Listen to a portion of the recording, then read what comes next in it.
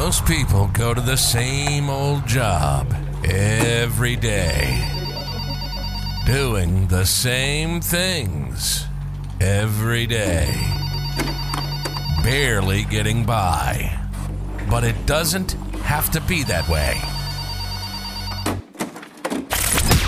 This is the real path to BYOB. Be your own boss.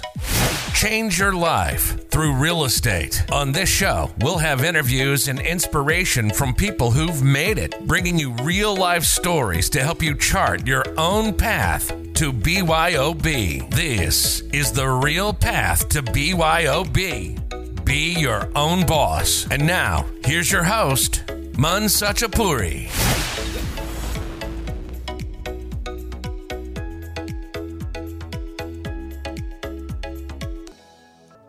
Everyone, welcome to the very first episode of The Real Path to BYOB, Be Your Own Boss. In this episode, I want to share a little bit about myself to give you a better idea about who I am and what prompted me to start this podcast.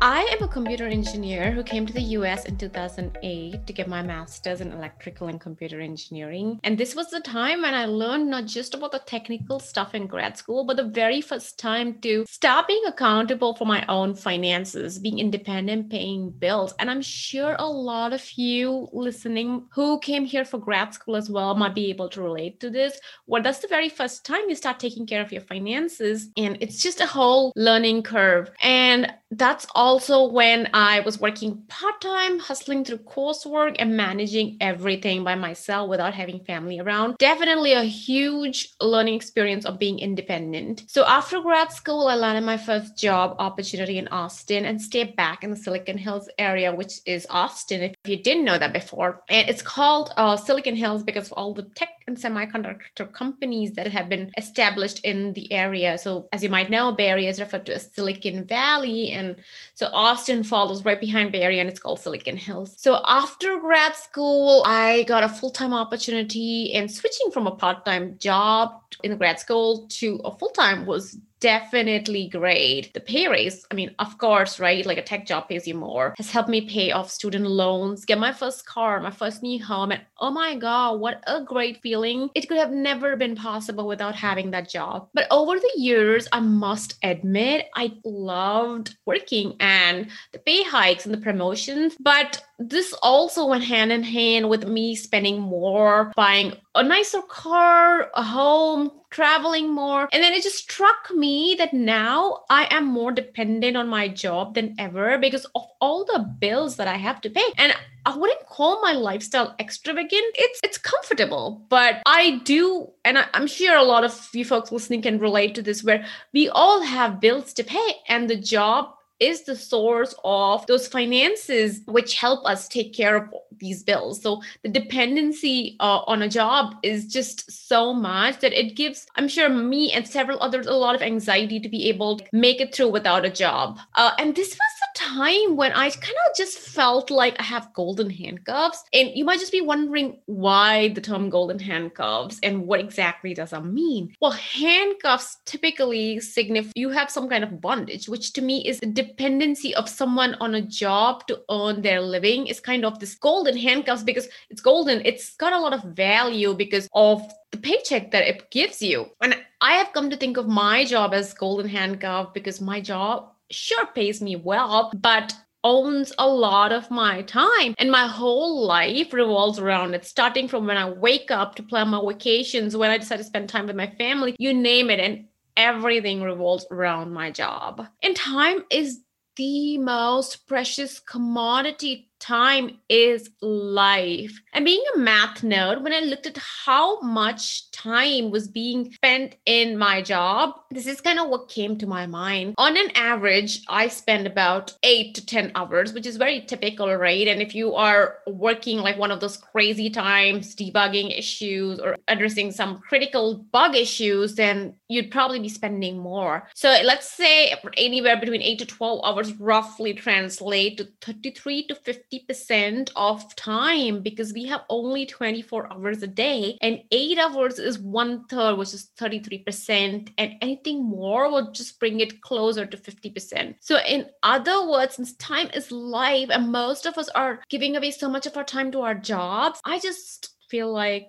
we all most likely have golden handcuffs. But it almost feel like I worked my whole life for good grades in school and ended up here only to trade off my most precious commodity, which is my time, for a paycheck. Don't get me wrong, I do like my job and I enjoy working, but I just don't like the dependency for my finances on my job. I don't want to wait till 65 to retire and then be my own boss or own my time, in other words. I definitely want more control over my time and hence my life. And I want it sooner, much sooner than later. And maybe even after I get that freedom, I might still choose to work. But the mindset for working then would be because I am passionate about it and not because I'm financially dependent on it. I just think the answer to my problem is financial freedom. Getting that financial freedom is what is going to help me and a lot of others be at a place where you don't have to rely on a job and you can really pursue things that you are passionate about. And maybe if it ends up being your job, that's great, because you can bring in all that extra passion and be more creative at work without having to worry about the money aspect of it. Financial freedom is when one doesn't have to trade time to make a living, or when one has enough passive income to make their living expenses or to meet their living expenses. So financial freedom through passive income is the answer to be able to relieve a lot of anxiety and stress around working for money. So this prompted me to start looking at other ways I can replace my income. I dabbled with stocks first, took a course on day trading, swing trading, looked at patterns, but the volatility of the stock market stressed me out. And this didn't really seem like a good way for me to make income. It still needed my time and active focus, especially if you're day trading. And swing trading might be less, but you still have to read up a lot.